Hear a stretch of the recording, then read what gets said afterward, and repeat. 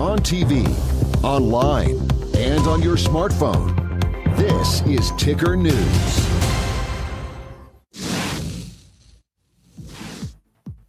Former President Donald Trump continues to be the Republican frontrunner in the race for the White House, despite facing numerous criminal and civil lawsuits. Is the onslaught of legal woes based in merit or attempts to keep him from winning re-election?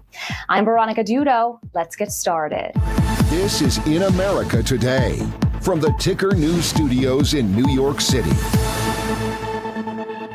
Donald Trump served as the 45th president of the United States from 2017 to 2021.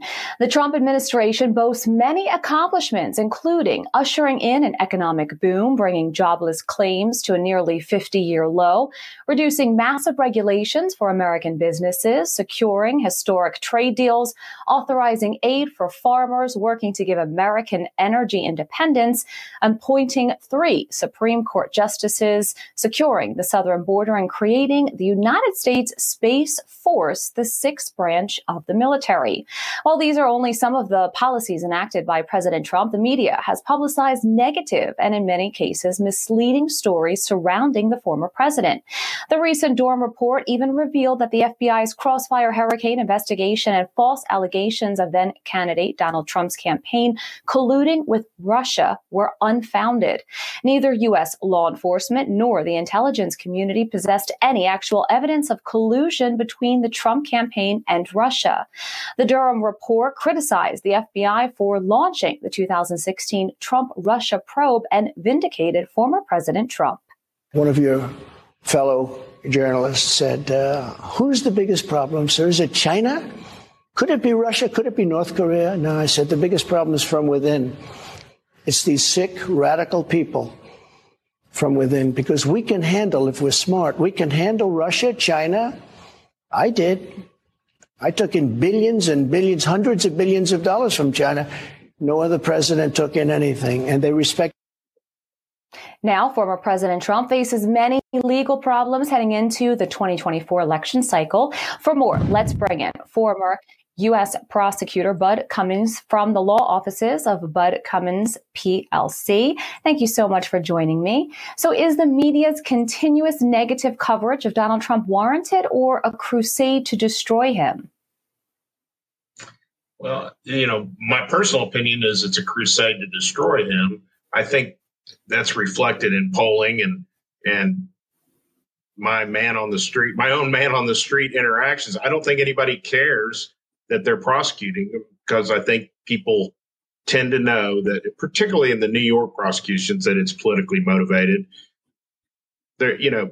President Trump sometimes commits unforced errors, and he created some openings in the Florida prosecution, the federal prosecution. But I think most people are convinced that the reason that's being pursued is politics, and they're really not paying a lot of attention to it.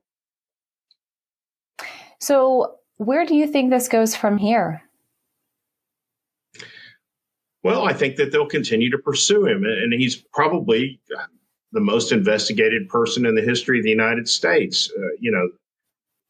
I think President Trump's best defense for what they've charged him with and indicted him in Florida is that he's being basically accused of not respecting the authority of the Department of Justice and the FBI when they demanded that he give over certain documents. These are the same people that drug him through a fake 2-year investigation. We now know there was no basis to even start that investigation, much less drag it out for 2 years and write a 500-page report. So he was being asked to trust and respect the authority of the same guys that put him through that. And I don't think they're going to stop. They're just not going to stop. They're determined to take out Donald Trump. He's the only person that could have beat Hillary Clinton in 2016, and they don't want to deal with him again. Of course, you are a former U.S. attorney, and when you are talking about Florida, you're referencing the FBI's early morning raid on Mar-a-Lago, and then, of course, now in the months following that, the allegations that he did have classified documents. But, of course, we also saw that current President Joe Biden, he had them in his garage next to his Corvette. We also know former Vice President Mike Pence had it. So this seems to be something that maybe it happens often or there's a pattern. Why do you think it appears to many people that former President Trump is being treated quite differently when there are also classified materials in other prominent officials' residences? Well, it's not just the classified documents. For the last at least 6 years, we've seen stark evidence of this two-tiered system of justice. There's a lot of discretion in federal prosecution, particularly.